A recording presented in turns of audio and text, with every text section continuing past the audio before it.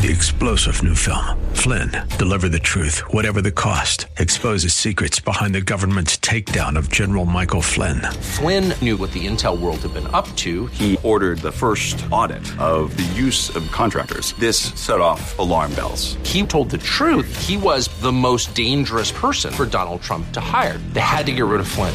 Flynn, deliver the truth, whatever the cost. Available now. Watch it today. Go to salemnow.com. salemnow.com. Coming up this hour, we're going to talk about the coronavirus, and then John Mauck from Mauck and Baker is going to join us. And then we're going to talk to two authors, Jay and Laura LaFoon. That is coming up here on The Common Good.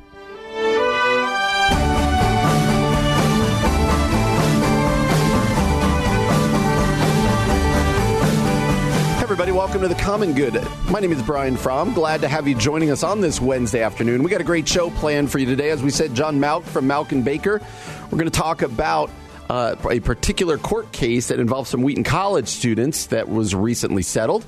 We're going to talk to Jay and Laura LaFoon about their marriage book. And then a pastor friend of mine, Kurt Wiggins, he's going to come join us in the second hour. So glad to have you joining us today on this Wednesday. You might be thinking to yourself, isn't Ian normally there? Where's Ian Simpkins? Well, Ian, I'm glad that you asked.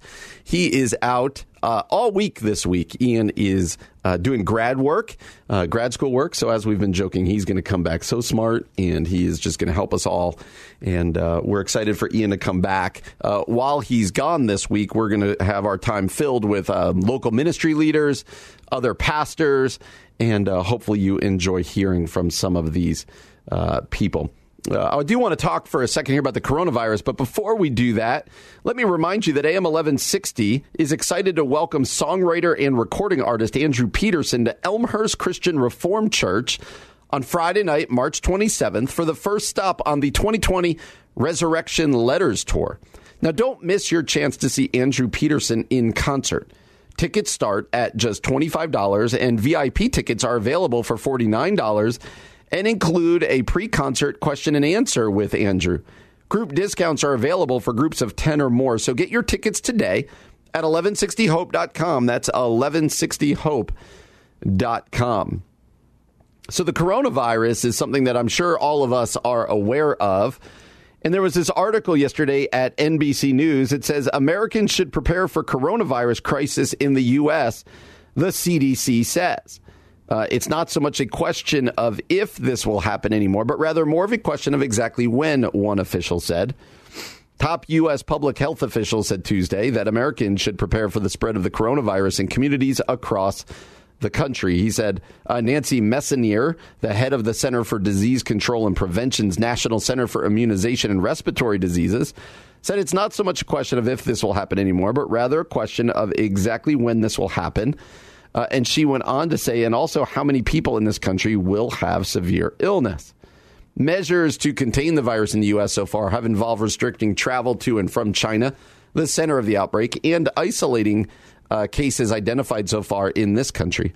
But Messonnier said that evidence that the virus is spreading countries outside of Asia, such as Iran and Italy, has raised CDC's level of concern and expectation that we'll see spread. As of Tuesday, more than 300 cases had been reported in Italy. Iran had nearly 100 cases. And this caused Dr. Anthony Fauci, director of the National Institute of Allergy and Infectious Disease, to say, when you start to see sustained transmission in other countries throughout the world, it's inevitable that it will come to the United States. Another story reminds us that the Dow Jones fell 900 points the other day amidst fears of the coronavirus. President Trump, in fact, tweeted the coronavirus is very much under control in the U.S. Stock market's starting to look very good to me. But at Wall Street, it said plunged for a second day on Tuesday, with the Dow Jones Industrial Average dropping more than 900 points after U.S. officials warned the spread of the coronavirus to America was not a matter of if, but when. And so these two stories combine. And my question is, does this cause you great fear? What is your level of fear? Let's check with our producer, John. High level of fear, low level of fear. What are you, 25 years old? Well, okay, is there a difference in your mind to fear and concern? A little bit. They're pretty much the same, but I would say concern probably is a little more rational than fear. That's a rational fear. Concern, you're always, it's in the back of your mind for some self-preservation and maybe even just a little makeshift plan as to what you will do. Right. If there is, because I'm sure there are people. My sister is a research biologist, and she is always planning for like a decade ahead of time on what possible diseases are going to happen, what genetic mutations may occur, and how are we going to treat those. And I'm sure there are people who are way smarter than me, by not even in the same ballpark, who are working on treatments for this, because that's what they do. And I'm not sure the gravity over in China or the countries that are suffering from this disease, but I like to think that over here we are well prepared for something like this. Yeah, so they go on to say, they just said Dr. William Schaffner, isn't that crazy? It's a double take. Like, wait. Exactly. He's an infectious disease specialist at Vanderbilt University, said, we should all be dusting off our pandemic preparedness plans and rehearse them. The core concept is social distancing. This means that business leaders, for example, should start considering who can work from home. Perhaps the time will come, experts say, to observe religious practices and ceremony at home rather than larger community gatherings at places of worship. And families should start asking themselves how they should handle a week or two at home without traveling for food, medicine, or entertainment. Goes on to say that you might need to be prepared for schools being closed and other things. What the key word here is a lot of might, right? A lot of might and possibly. And I think we would be foolish to be overly scared right now. We would also be foolish to be under concerned at the moment. I think it's something that bears keeping an eye on. But what I want to spend the rest of our time with in this segment is how should the Christian treat this differently? At all, if at all. Should we, as followers of Jesus, be handling a possible pandemic, a possible crisis differently than, say, other people who may not be Christ followers? And I don't even know necessarily what that would look like, but I have a couple ideas. We read an article a few weeks ago that in China, the church is really stepping up to be a beacon of hope in the midst of so much sickness and death, that it's the church who is passing out masks. It is the church who is helping even when they put themselves in danger. And I wonder if our churches would do the same thing. But I also think it's a good time for us to be reminded that that we live in a very broken world where these kinds of things happen. And believe me, I'm praying and hoping that this does not in any way, there's no outbreak here in the States, but these are the things that we see happening in a broken world, and in that we can be reminded that while being cautious, we don't have to be fearful, and we don't have to live terrified of what is happening, because, you know, if something did happen, we're reminded again that because of the life, death, and resurrection of Jesus, that eternity is our home, that we have hope that goes even beyond the protection of disease. And so I would take every step to remain healthy and to protect my children. But I do think there's a call for us as believers, while you made a good point to be concerned, to not be fearful and to give even a different posture than the posture that others may take, and that we have a reason for taking a posture that is not full of fear. It's always a reminder that in the midst of leprosy and other things, the early church was the ones who reached out to the sick, who took care of the sick, even when it put them in danger. So I think this is something interesting for us to wrestle with. Do we, as Christ followers, look different even in a scary time like could be coming and has come in places like China and some other surrounding places? Would love to know your feedback. You could do so on our Facebook page, The Common Good Radio Show. Coming up next, John Mauck, part of Mauck and Baker, is going to come in and talk a little bit of law with us. That is coming up next here on The Common Good, AM 1160, Hope for Your Life.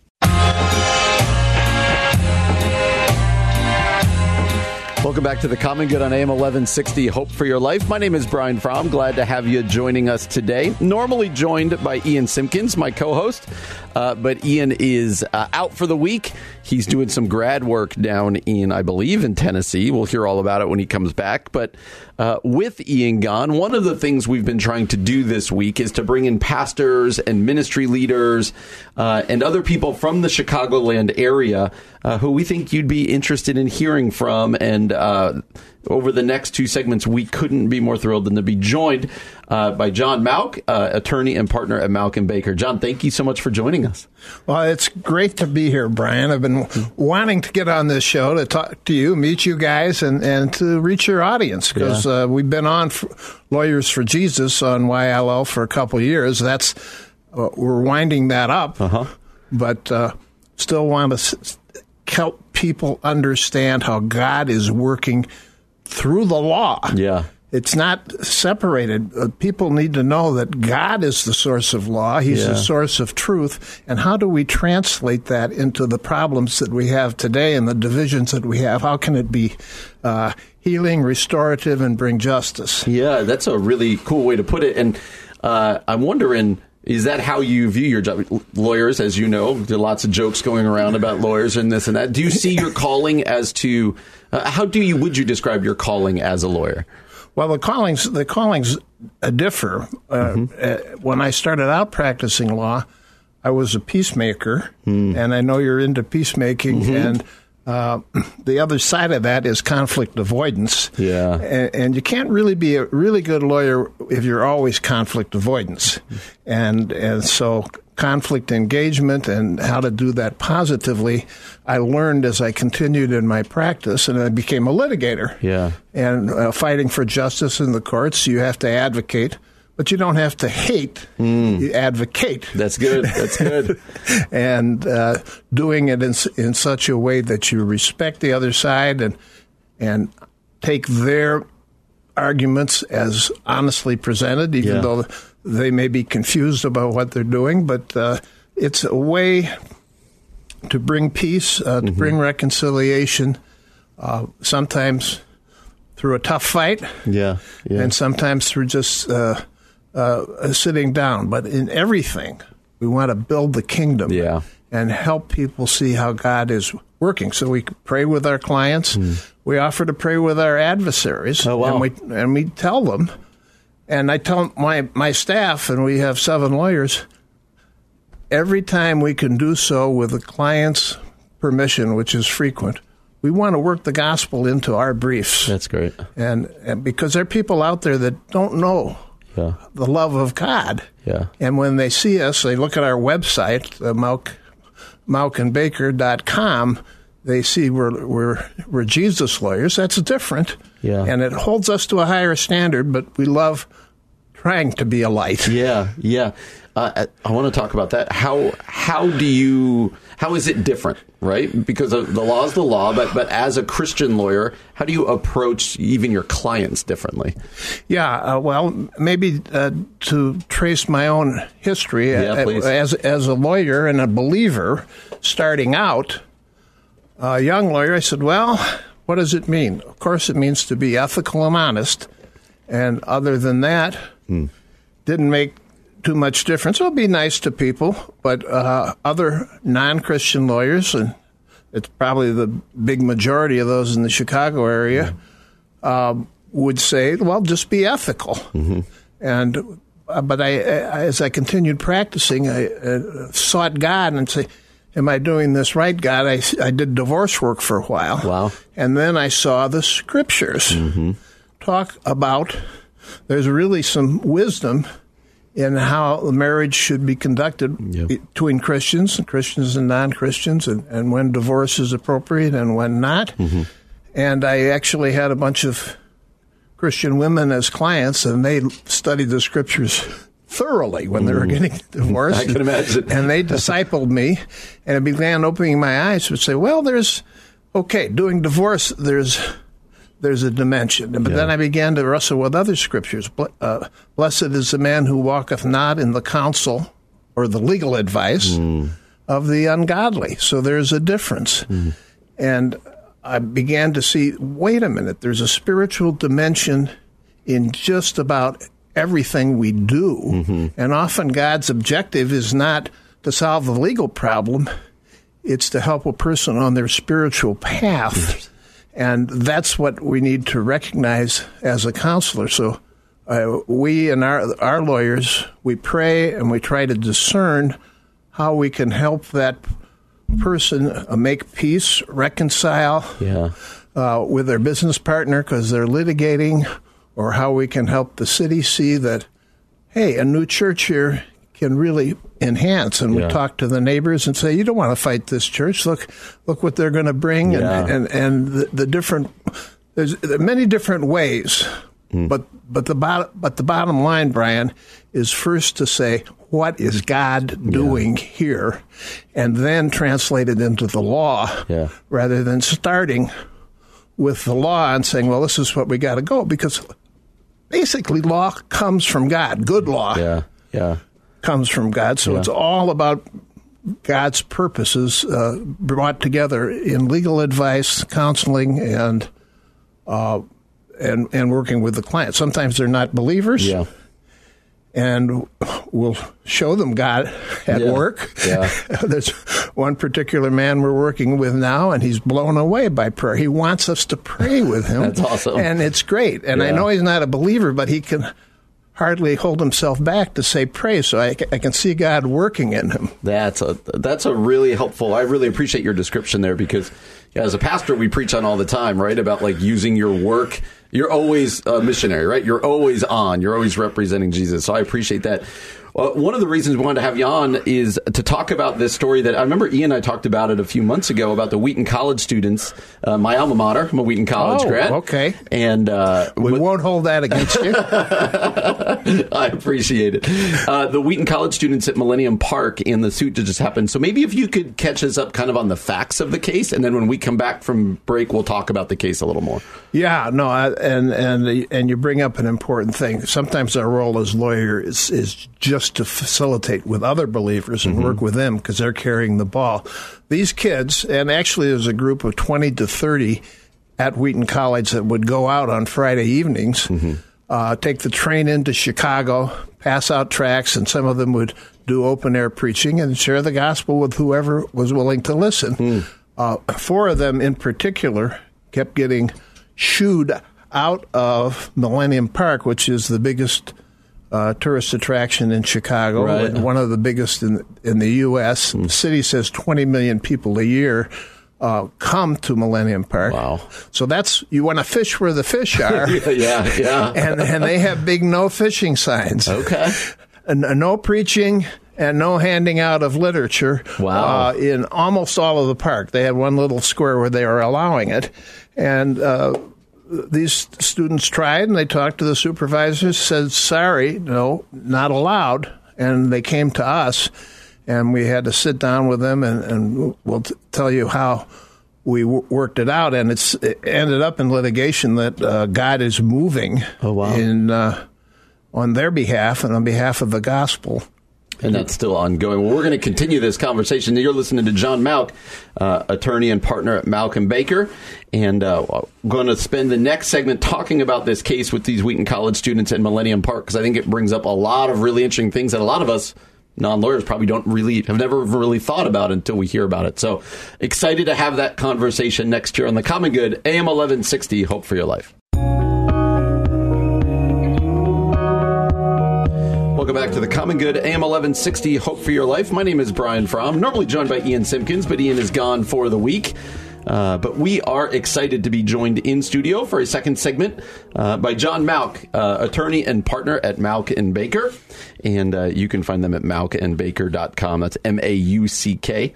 And before the break, and you can go listen to the podcast if you want to catch up on it, John was telling us about a specific case that they are a part of where some Wheaton College students open air preaching, handing out tracts at Millennium Park, and they were basically shut down. So said you can't do that except for one small part of Millennium Park. And you've gotten involved in the case. And I think where we left it was you said there's been some movement on their behalf in their favor. So why don't you catch us up on that? Well, yes. When they came to us, we sat down and said, well, exactly what did they do? And we, gathered the facts. And then I said, well, maybe it's just the security people that don't understand that this is a public park, and public park people can freely speak unless there's a drastic reason not to. Were you yelling at people? No. Were you amplifying? No. And were you keeping people from walking away if they didn't want to hear you? No. Okay, we'll talk to the city. We talked to them, and they said, no, we just have to have this place as a place of solitude and quiet enjoyment. Oh, wow. And if there's preachers there, they're going to interfere. Of course, I guess they've never been to the Bean. Yeah, not a lot of solitude during the summer, where you have 100 kids splashing around, well, actually, it's in a different place. They're splashing around, but around the Bean, people are taking selfies, and they're talking, and the tour guides are giving speeches. It's not exactly a library there. and so Chicago calls it our town square. Oh, really? And to hold these diametrically opposed positions, this is a town square, which implies all the bustle, tumult, and fun. Yeah. With quiet enjoyment. Well, which is it? Yeah. And they wanted to have it both ways, and we asked them to change the rules, and they did, but really. They just said you no longer have to get a permit in advance. You just can't do it. Oh, wow. Okay. So they actually made it worse.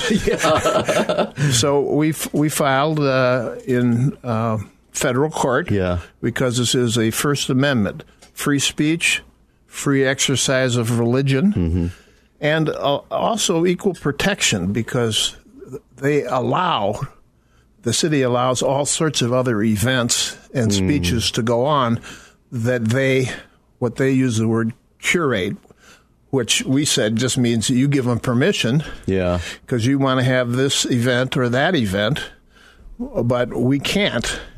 And so it's government trying to take over, and it often happens, maybe not maliciously, but people have different minds that say if we can control this, maybe we can stay in office more. Yeah. And we were actually joined by Governor Quinn. He called me, former governor.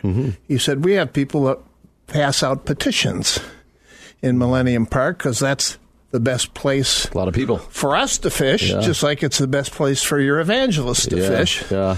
And I said, come on, join the lawsuit.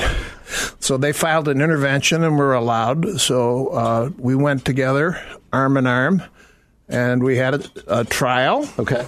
Very quickly, because Judge Blakey, the federal bench, recognized that this was important and consequential to thousands, actually 20 million if you take the city's word for it. And we said it's not just about our right to free speech. It's about the right of every visitor there to hear a message. They don't have to listen to the message. Yeah. They can walk away. They can say, don't hand me your literature, whatever.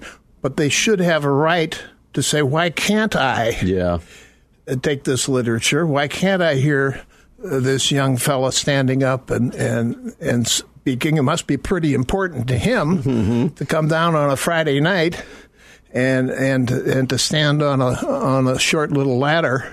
Oh, wow. And start speaking without amplification. So that's not what I was doing at Wheaton on Friday night. Okay. Well, wait a minute. They didn't allow that at Wheaton, did they? No. Just a lot of wasted time is all it was. Okay. So we had the trial. We had the testimony. We did briefing and all of the legal stuff you do. They took court depositions beforehand, and the city brought 3 or 4 lawyers they had working on it. They didn't want to settle at all, so the trial was in November, and we waited and patiently, and we waited, and we got an excellent opinion, 32 pages from Judge Blakey. That's available on our website, mouthbaker.com. or you can just probably if you Google Matt Swart, S-W-A-R-T, one of the students, or Millennium Park, you can come up with it, and there's a lot of coverage on it. Yeah. But for now, the judge has declared that those rules that say no passing out of literature, no open-air preaching are unconstitutional. Wow. It's a public park, and you can't make a bunch of words up and say it's not a public park. The reality of what it is controls.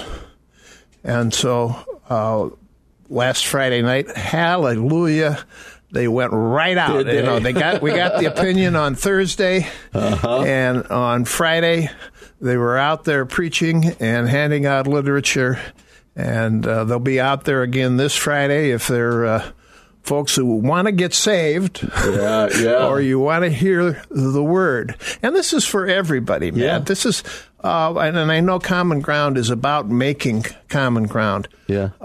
The petitioners who want citizen referendums now have the right to go around with their clipboards. Yep. The Buddhists have the right.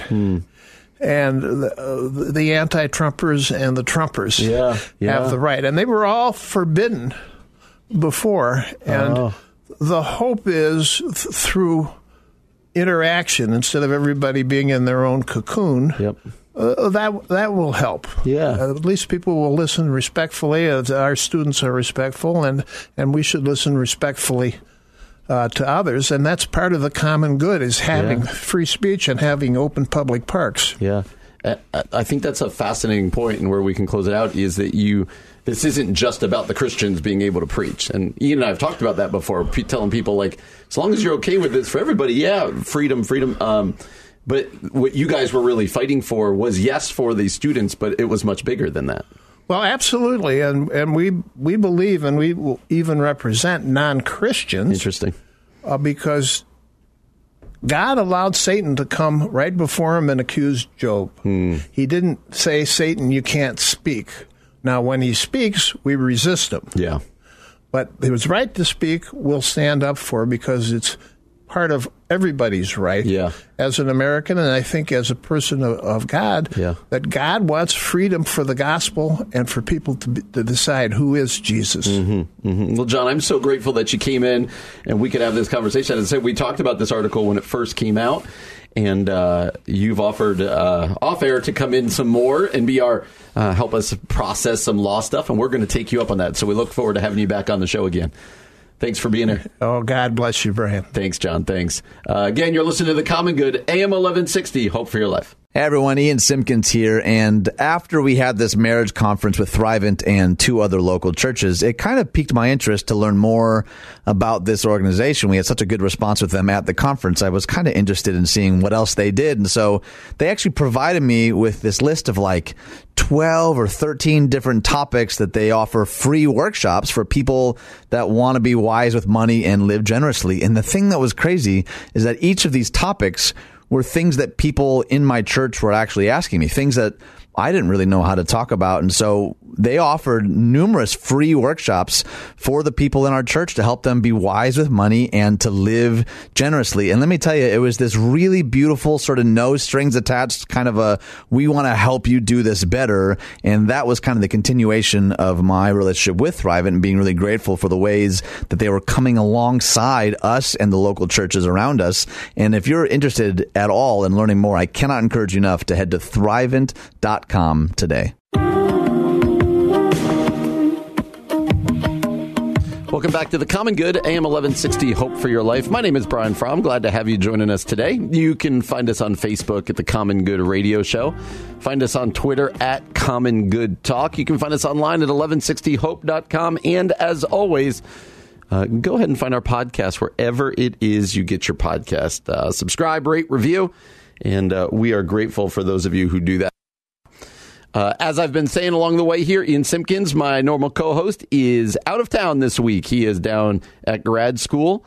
And so as we've been joking around, Ian's getting smart this week. And so we encourage you to listen back next week and hear John, are you excited how much wisdom he's going to impart on us now? I'm looking forward to be enlightened. Hopefully a little bit fearful. His gusto still is there. Oh, come on now. That's never going anywhere. So we're excited to have Ian back. In the meantime, we are having people in studio. We are doing some of this. So later on this hour or next hour, Kurt Wiggins is going to join us, which we are very excited about. I wanted to jump into an article from the Gospel Coalition, but before we do, let me tell you about something exciting going on here at AM 1160. AM 1160 is excited to welcome songwriter and recording artist Andrew Peterson to Elmhurst Christian Reformed Church on Friday, March 27th for the first stop on the 2020 Resurrection Letters Tour. Don't miss your chance to see Andrew Peterson in concert. Now, tickets start at just $25, and VIP tickets are available for $49, and that includes a pre-concert question and answer with Andrew Peterson. Group discounts are available for groups of 10 or more. So get your tickets today at 1160hope.com. That's 1160hope.com. That's going to be a great concert. We would really encourage you to come be a part of it, bring some friends, or come as a family. Everyone I've ever heard who has seen Andrew Peterson has really great things to say about him. So we would love to see you there on that evening. Well, I wanted to highlight an article. It's kind of down the path that we don't normally do. Usually a lot of our articles are, current events or kind of current church events, these kinds of things. But I found a fascinating article out of the Gospel Coalition about the Old Testament and theology. And it's just entitled this: God's people aren't impressive. Just look at Moses' family tree. Let me read some of this article to you. I just find it very fascinating. You can find this at thegospelcoalition.org. The author writes this. The author of this article is named Ryan Welsh. He writes, "The Bible is surely history's most honest book. Its unfettered and brutal transparency about the unimpressive nature of God's chosen people, even its human authors, testifies to its authenticity. The gospel makes this point powerfully. Jesus, the God-man, entered human history, lived a sinless life, died a sinner's death, and rose again so that the unrighteous, unimpressive, chosen people would be reconciled to God. If God's people believe they've been saved by grace through faith, as they contributed nothing to their salvation except the sin that made redemption necessary, then why do they often have such a challenging time believing that God can use them to do his kingdom work? Frequently, God's people, the author writes here, sense a lack of ability, as if God chooses to work only through those who have some innate and impressive aptitude. Moses struggled with this very thing. The same Moses who God used to deliver Israel from Pharaoh's oppression was a self-identified, unimpressive man who believed he was unable to accomplish God's mission. The example of Moses helps highlight the unimpressive nature of God's chosen people and his choice to use them anyway. Toward the beginning of Exodus, shortly after God commissions Moses, there's a genealogy that seems out of place. But the genealogy, found in Exodus 6:14 through 25, serves a critical purpose in the Exodus narrative and a larger theological purpose for God's people. Unfortunately, our tendency is to read genealogies hastily or skip over them altogether. Guilty as charged on that one. I don't know if you do through the Bible and you just kind of go, oh, genealogy, I'm through that. But the author says genealogies offer God's people critical information, and Exodus 6 is no exception. Like the framing of a good piece of art, a literary framing complements and accentuates the substance within its border. Moses, led by the Holy Spirit, builds this particular frame so God's people would better understand the genealogy significance to the Exodus story. What's recorded directly before Exodus 6 and after Exodus 6 is the same occurrence.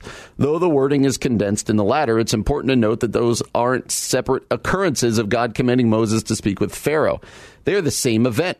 This particular bookend structure succinctly records God's command to Moses and Moses' immediate pushback. It's not that Moses opposes what God plans to do. He's against whom God's planning to use to do it. Right? So the point here is that Moses is saying, I'm an unimpressive person. I am not worthy of this. Goes on to say, we might expect God to respond something like, Moses, don't be so hard on yourself. You can do this. Yet the opposite happens. God directs Moses to write down his family line for all to read. It's as if, rather than encouraging Moses by building his self-esteem, God says, you think you're unimpressive? You have no idea how unimpressive you are. Let me show you. See, in the ancient Near East, status and credentials were primarily found in one's family line, and this did not bode well for Moses. Here are a few of the relatives' sketchy track records. Reuben had a sexual encounter with his father's concubine in Genesis 35. Simeon and Levi both became outraged and killed all the men in a city to avenge their sister's rape in Genesis 34. Korah rebelled against Moses and Aaron and was swallowed up by the ground in Numbers 16. Amram, Moses' dad, married his own aunt in Exodus 6. Additionally, 40 years earlier, Moses himself killed an Egyptian man and fled for his life. It seems the point of the genealogy is to show just how unimpressive God's chosen people are. Nevertheless, God delivers Israel out of Pharaoh's hand using the unimpressive Moses.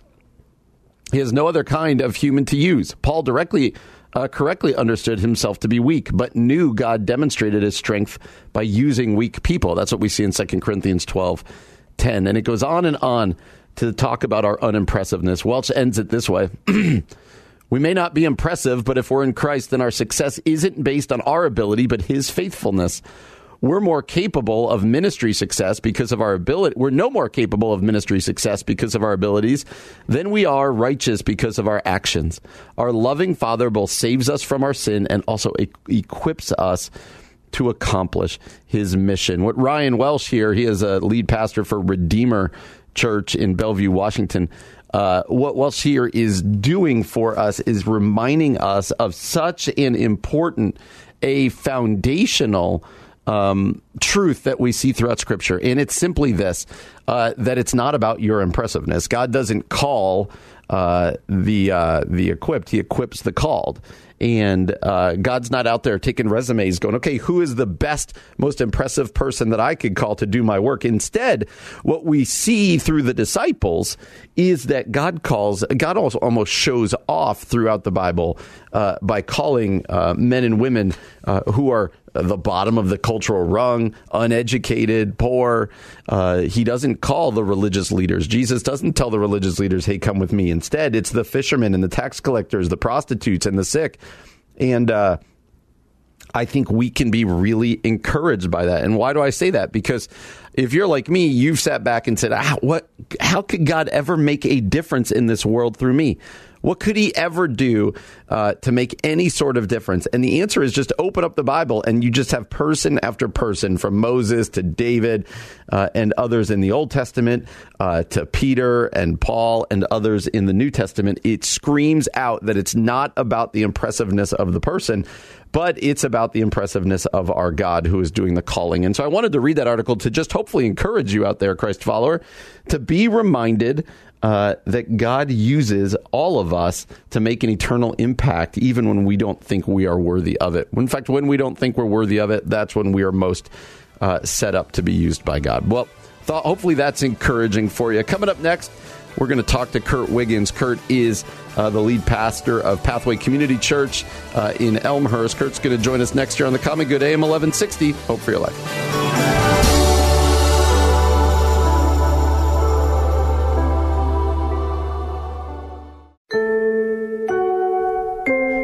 Coming up this hour, we're going to be joined in studio by Kurt Wiggins. Kurt is the lead pastor at Pathway Community Church in Elmhurst. You are listening to The Common Good.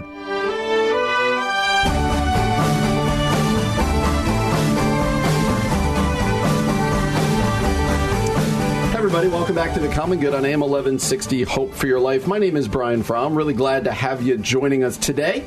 You can find us, as always, on Facebook at The Common Good Radio Show, on Twitter at Common Good Talk. Find our podcast wherever it is you get your podcast. Subscribe, rate, review.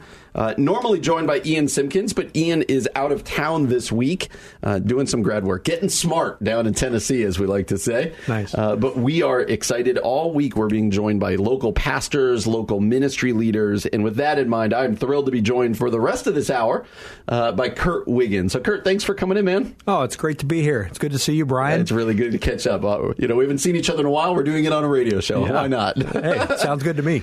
So we've got a ton of things to talk to Kurt about about. But Kurt is the pastor of Pathway Community Church in Elmhurst. Tell us your story. How long have you been at Pathway? What was kind of your journey to even becoming a pastor? Yeah, well, almost. I'll be there almost 15 years this fall, which is crazy how fast it went. Started from scratch. My family, we lived in Elmhurst.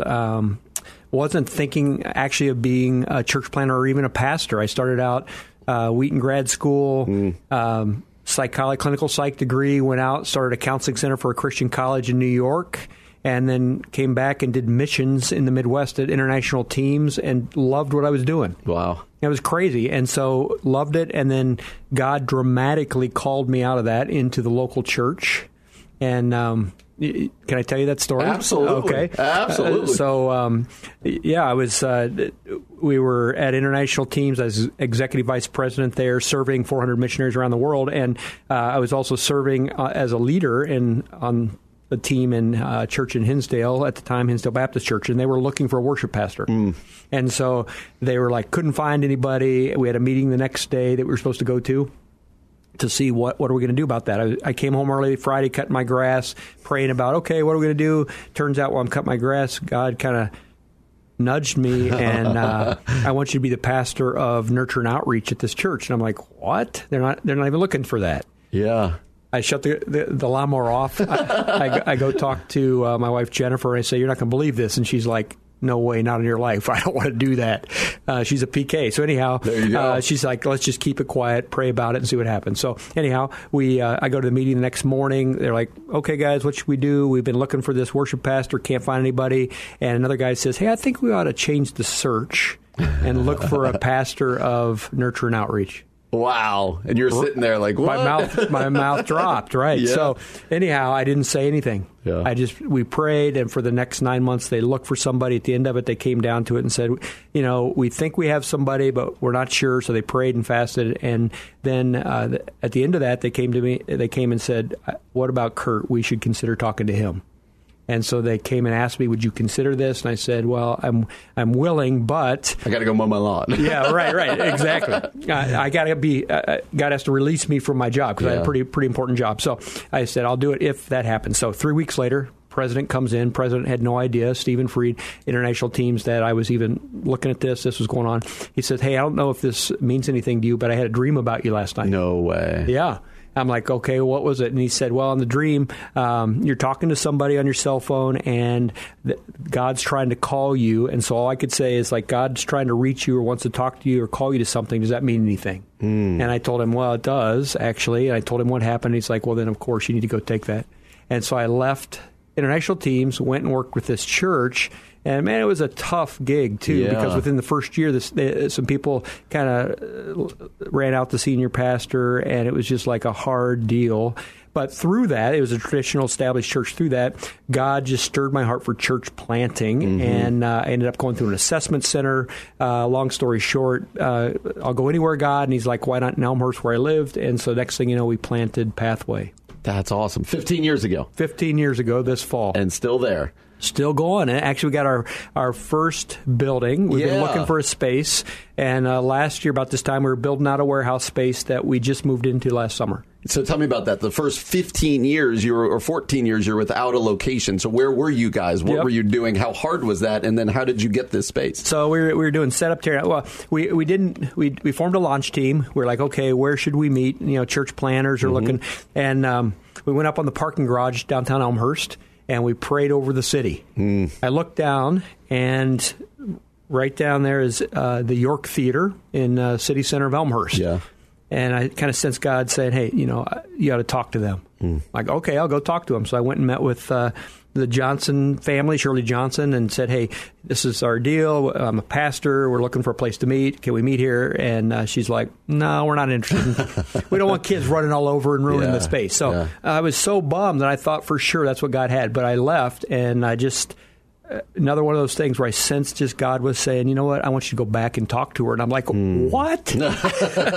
She just said, no, this is crazy. Yeah. So called her up about a week later, and I said, would there be any chance you'd be willing to meet again? And she says, okay, I'm willing.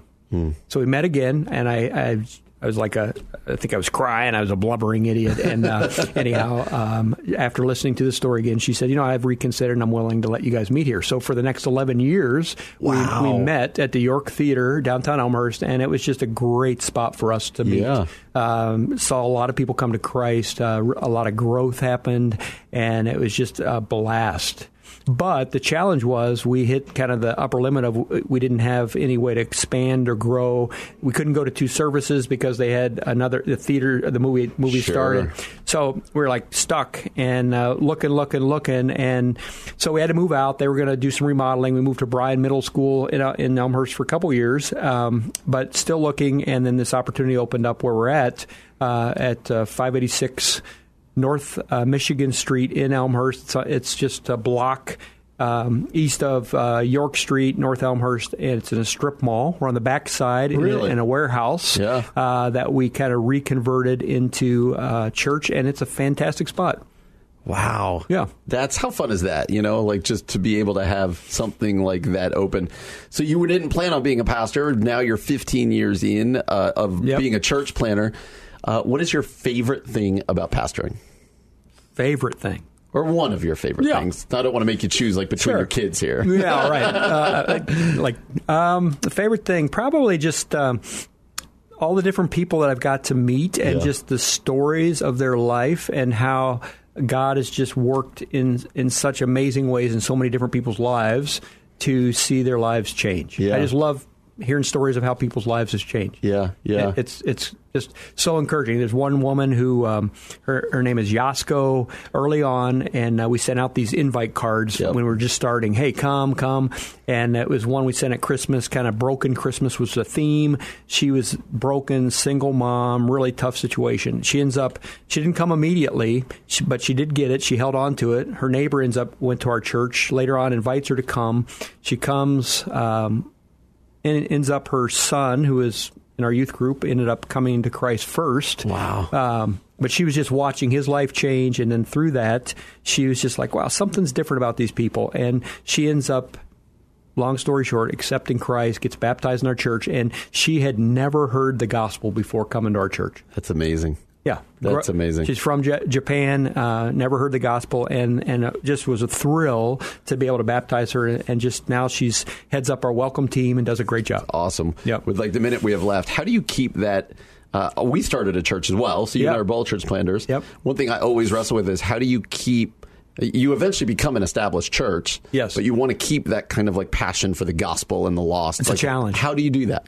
What have you failed with? What is kind of your mindset around that? Yeah, well, we just want to continually try to serve the community, reach into the community. We're doing a thing called Kids Hope we came across. Mm-hmm. I don't know if you've heard of that. I have, yes. And we're in the local elementary school, and that's been a great thing. Mm. And then we're also, we have a partnership with Caring Network, which we ended up having a part of our building we build out to serve Caring Network and to let them come to our space. And then now we work with women who don't have family support when they have babies. We now connect with them and are able to serve them. And so that's been another way just to keep it fresh. That's awesome. Yeah, that is one of the struggles, right? It is. You go from being the new church to another church. Yes. And you want to keep that. So understood. That voice you hear is Kurt Wiggins. He is the lead pastor at Pathway Community Church in Elmhurst. Let's introduce this here, but we'll get into it much more in our next segment. As if you're not doing enough things, yes, you're also the interim president of Caring Network. So with the time we have left in this segment, just tell us, what is Caring Network? Yeah, Caring Network is it's an organization that started out primarily in DuPage County, trying to help women who find themselves with unexpected pregnancies and are like, what should I do? Should I carry this baby? Should I abort this baby? And so Caring Network is there to help empower women to make an informed choice about life and having their babies. And so I've been able to serve on the board of that great ministry for a couple years. And so then just at the end of the year, they invited me or asked me if I would to be the interim president. And so it's just such an honor to be able to serve in that ministry. Yeah. And now you were telling me off air, how many locations are there where the Caring Network is set up to help women? Yep, they have six centers across DuPage County, and like I said, we partnered with them about 5 years ago to open up one out of our church when we had just an office and we were meeting in the York Theater. And so when we built out our building, said we're just going to dedicate part of our space to be able to have an Avenue Women's Center, which is what the name of it, for where they would come. And so one of the 6 centers is located in Elmhurst. They have others, and they're just doing a fantastic job serving women that find themselves with an unplanned pregnancy and aren't sure what to do. Yeah. Do you get a lot of pushback, not from your church, but just from when people hear I work for a pregnancy center? Do you get a lot of pushback? It's kind of a hot button topic in our culture these days. Yes, it is. I've not gotten a lot yet, but definitely it is. I mean, it's a battleground. Yeah. And they're right in the bullseye of it. And so, there's some challenges that go with it.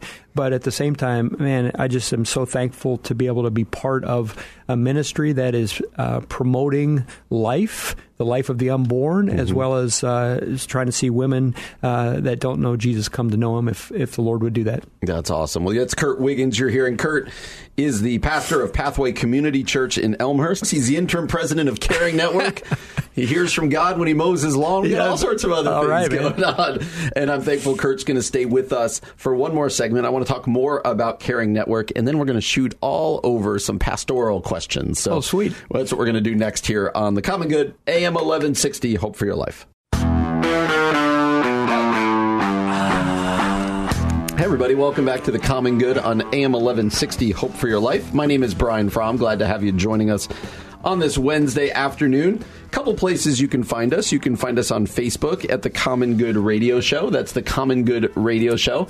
You can find us on Twitter at Common Good Talk. That's at Common Good Talk. Online, 1160hope.com. And as always, you can find our podcast wherever it is you get your podcast. Just subscribe, rate, and review. And we are grateful for those of you who do that. Kurt Wiggins is joining us for one more segment. Kurt is the pastor of Pathway Community Church in Elmhurst. Before we jump back with Kurt, though, let me tell you about something here at AM 1160. AM 1160 is excited to welcome songwriter and recording artist Andrew Peterson to the Elmhurst Christian Reformed Church on Friday night, March 27th, for the first stop on the 2020 Resurrection Letters Tour.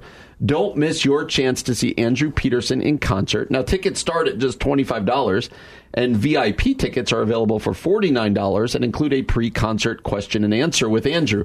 Group discounts are available for groups of 10 or more, so get your tickets today at 1160hope.com. That's 1160hope.com. That's going to be right in your backyard right there. Yeah. Right there in Elmhurst. So yeah, Greg DeMay is doing a great job at Elmhurst Christian Reformed. Yeah. And so again, that's Kurt Wiggins, your Pathway Community Church in Elmhurst. What's a website for Pathway? It's pathwaycommunity-church.org. There you go. Yep.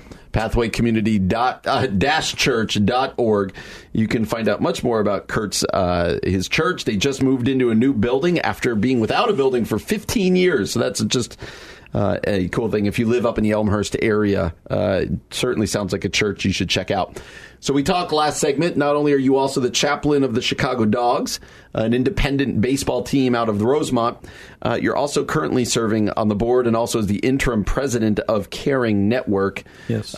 Caring Network, for people who aren't aware, provides pregnancy help. It's a pregnancy care centers for people who have unwanted pregnancies and or unplanned pregnancies, I should say. So I want to start there. What has driven you to want to get into, for lack of a better word, this fight, to give so much of your time, even more so now, but even before as a board member, but even more so now as the interim president, to get into this hot button cultural issue around abortion and pregnancy? You know, probably 5 years ago, or I don't know, 5 or 6 years ago. It's hard to say exactly, but I was, I just, you know, as a pastor, as a Christian, I mean, this is a hot button topic in our culture. Yeah. You said it, Brian, and so I was like, you know, what can I do? What can we do as a church? Yeah. And I just started thinking about that and praying about it, and I thought there ought to be something we could do to make a difference. We're not going to solve the whole thing, but we could maybe make some small difference. So at the time, I was like, "What can I do?" I ended up talking to Barbara Singer. She was the president back then at Caring Network, and it was interesting because she had just talked about the vision that they had was to try to start these express centers with churches. So a pastor, a church planter who has a church building, kind of a non-traditional space like we had, would they be willing to use a portion of their space to turn into an express center for Caring Network to see women during the week? And I was like, no kidding. Yeah. I was already kind of feeling the nudge to do something, and that just seemed like a right fit for us. And so we said, well, what could we do? How much would it cost? Well, we had to get an ultrasound machine. We had to kind of build out the space. So it was going to cost almost, like $45,000, $50,000. And I thought, we can do this. And so our church set out to raise that money. And we did it in, I think it was in a couple months. Our church just rallied around that, and we raised almost $50,000. That's unbelievable. And got an ultrasound machine, built out the space in our offices. Next thing you know, we were opening the doors to be able to serve women in need in the community. Wow. And it was just a fantastic way to be able to partner with them. And then, yeah, so that was the beginning of it. That's really cool. Yeah. Now, somebody's hearing this going, I want to be a part of something like this. I want to make a difference. How can either individuals or churches serve or help with Caring Network?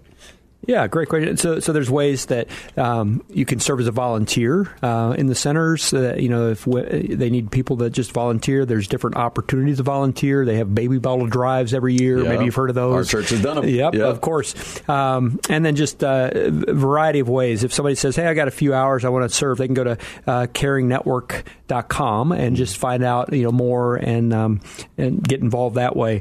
And then there's just there's banquet every fall. Yep. You can come to the banquet. I think this year we're going to have just a great speaker. David Jeremiah is going to be there. Wow. Yeah, he's going to come in October, and that's usually at the Drury Lane. And then, say, hey, I want to help out, and we have plenty of opportunities for volunteers just to serve in some capacity or to give to make a difference in this cause. Yeah. I know that Ian and I, we've had this talk about on the show about hills to die on, and that sometimes as churches and as Christians, in my opinion, we get those hills really wrong. Yeah. What are the hills to die on? Yes. And that we've both said that we think that the sanctity of life issue of abortion is a hill for the church to die on. Yeah, I would agree. Is a hill for us to really roll up our sleeves and get involved in. Well, if we believe what the Bible says, that we're all, as human beings, created in the image of God, right? Yeah. And God has created us in His image. And even though, we live in a fallen, broken world, and we ourselves are fallen and broken by sin, but God His image is still in us. And that includes babies that are yet to be born, the unborn, are made in His image. And so if we believe that and take that seriously, then I think this is a way that at least I felt I could make a difference in helping in that and serving in that capacity. That's really cool. Well, we look forward to having you on again sometime to talk about whatever next job you're taking, because it sounds like you're like an add jobs to your stuff. Let me, with the time we have left, a couple pastoral questions. Yep. And you have not been prepped on these, which makes it more fun. We have an election coming up. You may have heard. And so I'm not, yes, I've heard. I'm not wondering who do you vote for or what do you do. What I am wondering is, how are you viewing this next season as a pastor? What do you see your role with your church as it just gets really hyper partisan? The elections come in. How are you going to approach it as a pastor? Yeah, that's great. I two things come to mind right away. First of all, you don't have to look very far or listen very long to see that we're in a contentious culture. Yeah. There's a lot of arguing. It's like, it's us and them kind of culture mentality. Mm-hmm. And so I just want to be, and I want our church and the people of our church to be people of peace. That's good. And to try to be people that are peacemakers, not posting things that are going to cause divisiveness or going to be, like, how can I put a wedge out there, but how can I promote peace? So that's the first thing. And then I just think, we need to be informed and we need to do our part heart and vote. Yeah. And so find out what are the candidates standing for, what are they about, and be an educated voter. Don't just kind of go with the bandwagon. But so those two things would probably be the main issue that I would focus on. Yeah. Do you feel like you're going to tackle politics pretty hard? Pretty again, not who to vote for or not this, but just are you going to talk about it often, do you think? Yeah, I don't know often. I just think I want to encourage our people to be engaged and to be informed, and then also to be people of peace. So, it's tricky as a pastor. I mean, we're not going to take sides and say, hey, we're going to say vote this way or that. But we just want you to be informed voters, and then what does God's word say, and how does that make a difference in the voting booth? Absolutely, that's well put, man. All right, last question, and I like to ask every pastor who comes in this. Ironically, you would think everybody who listens to our show is believers, but we've come to learn that there's a lot of people who just kind of stumble upon us, or it's a more passive way to think about the faith instead of being a part of a church. And so I always think about that person out there who's just searching and they're hurting. They're like, I don't know where there's any hope. So I want to give you a chance, a minute and a half, to be an evangelist and be a pastor. And just to that person out there who's going, I just feel hopeless. I don't feel like there's much to my life. Could you speak to that person? Yeah, we need hope, and there's not a lot of hope out there today if you're going to look around. And our God is a God of hope. And if you look in the Bible and you find out who God is and what He is, He made us. He desires a relationship with each one of us, and He came into our world in the person of Jesus Christ to give us hope. To say, I want to walk in your shoes. I want to walk in this world. And he went through the hard places, and He faced tremendous pain and suffering. Yeah. To be able to give us hope. And then He went and died on the cross for our sins.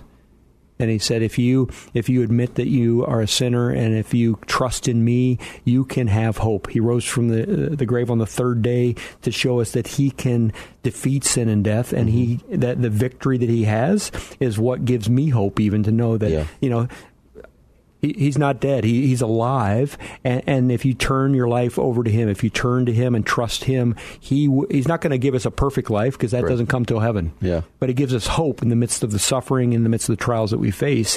And that's what I try to tell our people every week. And, we're doing a series coming up at Easter. It's going to be the Resurrected Hope. And, man, hope is not just a concept. It is the person of Jesus. That's really good. Kurt, thank you so much for being here. This was a lot of fun. You've been listening to Kurt Wiggins, our guest from Pathway Community Church in Elmhurst. Give us that website one more time. It's pathwaycommunity-church.org. Pathwaycommunity-church.org. Kurt, thanks, man. It was really good to catch up with you again. It's good to see you. You're listening to The Common Good, AM 1160. Hope for your life. Hey everyone, it's Ian Simpkins here, and after I had this experience with Thrivent where we were able to host this marriage conference with two other churches in the area, my interest was kind of piqued with regards to what kind of organization this was, and it was really fascinating because they approached me, who was pastoring a church in Bartlett, and they said, we actually provide these free workshops for people that want to be wise with money and live generously. And so they sent me this link, and it was all these different topics, questions that people in my church actually were asking. And so it was remarkable. They hosted this workshop a number of times in the coming months for people in our church to do just that, to be wise with money and to live generously. And that's kind of how this relationship began, because there was this no strings attached kind of mentality. It was just their heart to give back, to partner with pastors and churches to help people live generously, to be wise with money and live generously. And that was kind of the continuation of my relationship with them. And so if you're interested in learning more, I can't encourage you enough to head to Thrivent.com today. Hey everybody, welcome back to The Common Good on AM 1160, Hope for Your Life. My name is Brian Fromm. Glad to have you with us today. You can find us on Facebook at The Common Good Radio Show, on Twitter at Common Good Talk. As always, online at 1160hope.com. Find our podcast wherever it is you get your podcast. Subscribe, rate, review, and we are grateful to those of you who do that. Usually joined by Ian Simpkins, but Ian is out for this week. Looking forward to having him back here next week. But just trying to go solo, having guys like Kurt Wiggins join us for the last two segments is always fun, and I hope you're enjoying the show. Well, AM 1160 is excited to welcome songwriter and recording artist Andrew Peterson to Elmhurst Christian Reformed Church on Friday night, March 27th, for the first stop on the 2020 Resurrection Letters Tour. Don't miss your chance to see Andrew Peterson in concert. Now, tickets start at just $25, and VIP tickets are available for $49 and include a pre-concert question and answer with Andrew. Group discounts are available for groups of 10 or more, so get your tickets today at 1160hope.com. That's 1160hope.com. Wanted to tell you about a little bit of new research out of the Barna Group. Barna, it's an evangelical Christian polling firm that a lot of pastors and ministry people, when you see Barna, you're usually like, well, okay, that's reputable. Like, they know what they're doing. And Barna just came out with a study looking at how Americans relate with the churches they attend. And what Barna came to find out is it reveals 5 notable trends affecting pastors and Christian leaders. So the findings are part of the State of the Church 2020 study, a year-long examination of the spiritual and religious trends that define American life these days. The researchers primarily explored 2 different categories of adults who have relatively recent experience in a Christian church: practicing Christians and churched adults. And so he says, Barna President David Kinnaman says, in the first case, we're talking about those who are the most church-savvy adults. In the second, we're looking at all those adults who are reasonably familiar with the experience of church-going. So that's kind of the background, and I want to share with you the 5 trends that Barna discovered. Number 1, declining church loyalty and church hopping. Barna found that nearly 2 in 5 churchgoers report regularly attending multiple churches, suggesting that just because somebody might attend church doesn't mean they attend the same church every time. However, 63% of churched adults and 72% of practicing Christians tend to stick with a single congregation, and nearly 2 in 5 churched adults and 1/4 of practicing Christians at least occasionally attend other churches. They write, interestingly, church hoppers are just as likely as more loyal attenders to report weekly attendance. In other words, just because they select from a handful of different churches to attend doesn't make them any less likely to attend church on a given weekend. Also, those who hop around don't do so as a routine part of their church going in a given month, but typically just attend another church occasionally. Number 2 of the trends that Barna found: churchgoers on the value of church. The study shows that 2/3 of churched adults say they attend church because they, quote, enjoy doing it. And the same is true for 4 in 5 practicing Christians. 1 in 6 churchgoers say they attend because they have to, and 1 in 7 says they do so out of habit. They went on to say, while most churchgoers attribute positive feelings to their participation in church, half of Christians agree that church as usual is declining in popularity, or at least churchgoers perceive that other people feel this way. About half of Christians and more than half of churched adults overall admit that people they know are tired of the usual type of church experience. It adds, while you might think that some groups of Christians are more likely than others to feel this way, data shows no significant difference across denomination, generation, or faith segment. Number 3, churchgoers largely experience or expect positive emotions and outcomes by going to church. Overall, 37% of churched adults say they leave worship services feeling inspired. 37% feel encouraged. 34% feel forgiven. 33% feel as though they've connected with God or experienced his presence. And 26% say they are challenged to change something in their life every time. Nearly 30% of churched adults express always feeling that attending service was the most important experience they had all week. And 28% say that they learned something new. Number 4, church membership is still a common practice and is correlated with positive outcomes, but its importance is declining among younger churchgoers. 54% of those who attend church at least every 6 months report being an official member at their place of worship, with 37% reporting they regularly attend but are not members. Practicing Christians expectedly show deeper commitment, with 71% noting they are members and 26% claiming regular attendance without membership. Surprisingly, no significant differences emerged in membership rates between denominations, whether mainline or non-mainline, Protestant or Catholic, the study revealed. However, a different story emerges when looking across generations. Boomers are more likely than both Gen X and millennials to be formal members of their congregation, with nearly 7 in 10 churched boomers confirming membership. Younger generations of churchgoers were also more likely to mention not applicable, which suggests that the category of membership isn't even part of their church nomenclature. Last one. These are Barna's 5 trends driving Americans' perception of the church. Number 5. The perception of the church's relevance to the community is under question, especially among non-Christians. Barna found that while practicing Christians firmly believe that Christian churches have a strong community impact, 66% very positive and 28% somewhat positive, the rest of the American population is not as quick to sing their praises. Only about a quarter agrees that the churches have a very positive impact, and roughly the same percentage says it has no effect at all. 38% of U.S. adults say it's just a somewhat positive impact. Non-Christians, meanwhile, are inclined towards indifference. 39% say no impact at all. The general population and practicing Christians especially look at Christian faith positively, Barna found. However, the church itself is regarded as irrelevant by about 10% of those surveyed. Even some who are committed members of the church feel it's falling out of style. The percentage of practicing Christian millennials who agree the church is irrelevant today is the same as non-Christians who hold that view of 25%. So Barna announced a relaunch of its State of the Church survey report after a gap of 10 years. And the group said it was using new technology to help churches personalize the insights.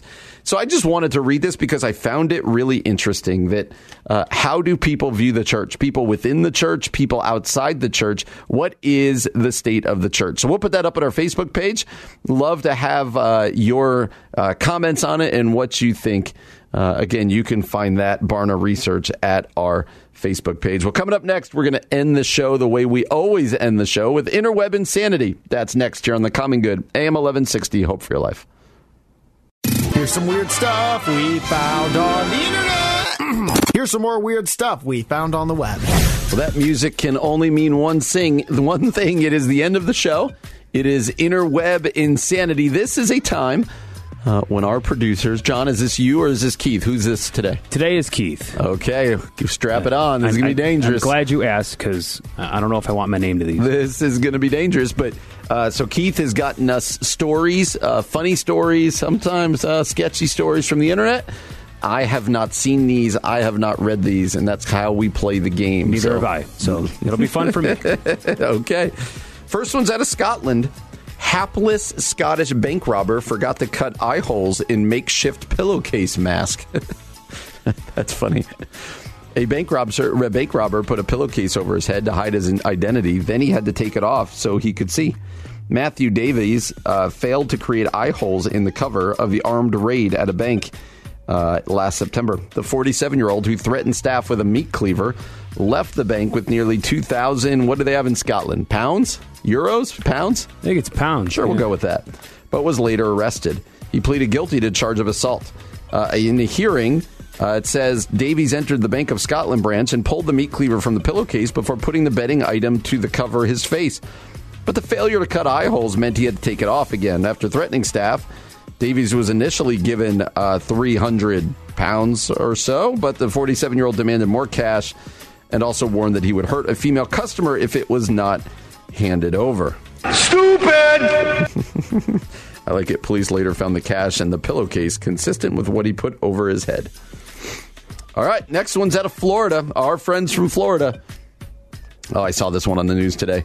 Man sets hospital bed on fire to get nurses' attention. A man who felt like he was being ignored set his hospital bed on fire while another patient was in the room in an attempt to get a nurse's attention. According to the authorities, John King admitted to setting a plastic bag on fire on Saturday because he felt the Advent Health New Smyrna Beach staff were ignoring his request to bring him his clothes, and he believed that the fire would get their attention. King's roommate in the hospital explained to officials that he had seen King light a small object on fire, but convinced him to put out the flame, records show. However, when he returned to his bed behind a curtain, he saw King relit the fire, and the roommate used the emergency button to notify staff.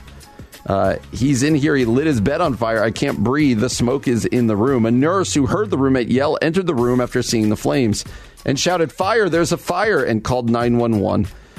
King gave authorities the silver and red Bic lighter he used to start the fire. He was arrested on a felony charge of arson. Oh, there'll be a hot time in the old town tonight. Next one's out of Tennessee. Parrot shouts fire to warn family about blaze in kitchen. Wow. A family owes their life to their beloved parrot. When a fire broke out in the early morning hours while the family was still sleeping, they were woken up by their parrot Louie's cries of fire. Amazingly, they say, the bird had never said the word before, but was still able to use it in that situation. Louis is a true hero. If it weren't for him, I probably would have been sleeping during the fire. He started squawking fire. When I woke up, the fire was starting to spread across the living room floor. Well, now it just turned sad. Are you reading along? Unfortunately, Louis and the family's pet dog didn't survive the fire. Come on now. But Barbara's husband and their 6-year-old granddaughter also escaped with their lives. According to... Anyway, while the family has to find a new home, they say the community has been helping. People have reached out with clothing. The man who donated the apartment also gave us a baby parrot as well. We call him Louis Jr. My parakeet Petey? Yeah? He's dead. Oh, man, I'm sorry, Harry. What happened? His head fell off. His head fell off? Yeah, he was pretty old. Oh, that's it. I've had it with this dump. We got no food. We got no jobs. Our pets' heads are falling off. That's terrible. I was going to apologize ahead of time, just like... That's funny, though. That's Dumb and Dumber, right? Yeah. Yeah, that's funny. Tennessee again. McDonald's worker punched by customer over free cup of water. Isn't Ian in Tennessee right now? Isn't Ian in Tennessee right now? How long has he been there? Long enough to punch someone over a free cup of water. It's fast food, yeah. A McDonald's worker was reportedly assaulted during a bizarre interaction with a customer. According to reports, a female employee was struck by a customer who was apparently angry after being offered a free cup of water. A second female employee was reportedly hit when she attempted to intervene. The incident occurred Friday at a McDonald's in Midtown, Tennessee. According to the outlet, the 44-year-old suspect approached the counter and asked for a cup of water. The cashier reportedly informed the man that the cup would normally cost 32 cents, but since the system was down, she offered the cup for free. At this point, the suspect reportedly became upset and attempted to give the employee a $100 bill. After she returned it and wouldn't accept it, he reportedly began to hit her in the face. None of this makes sense. It doesn't make any sense at all. Police later, here's where it's going to make sense. Police later arrested the man and charged him with 2 counts of assault and possession of drug paraphernalia. Oh. I'm loving it. Nice. Last That's the one. original, yeah. Yeah, the last one's out of Australia. Baboons escape near Sydney Hospital, wander the city. Why not? A trio of baboons being taken to a Sydney, Australia hospital escaped from their transport truck and wandered through the area. New South Wales Health Minister Brad Hazzard said a 15-year-old baboon was being taken to Royal Prince Alfred Hospital and was accompanied by 2 younger female baboons to keep him calm. The primates escaped from their transport truck due to a faulty locking mechanism and went wandering in the area, prompting numerous reports to police of loose baboons in the area around the hospital. Traffic this morning is as bad as it gets. Due to a fire at the Army testing lab, a bunch of escaped infected monkeys are roaming the expressway. Despite the sweltering heat, don't unroll your windows because those monkeys seem confused and irritable. That's a good one. Keith did a good job today. Yeah, he usually does. And you always know it's him. There's at least 1 or 2 Simpsons drops. That's a good point. That's a good point. Well, we're glad that you joined us today. Hopefully you'll join us tomorrow. We're going to be joined by author Dave Getz, and then we're going to be joined by another pastor friend of mine by the name of Greg Arthur. So that's a show you're going to want to hear. We'll be together from 4 to 6. Again, my name is Brian Fromm. You've been listening to The Common Good, AM 1160, Hope for Your Life.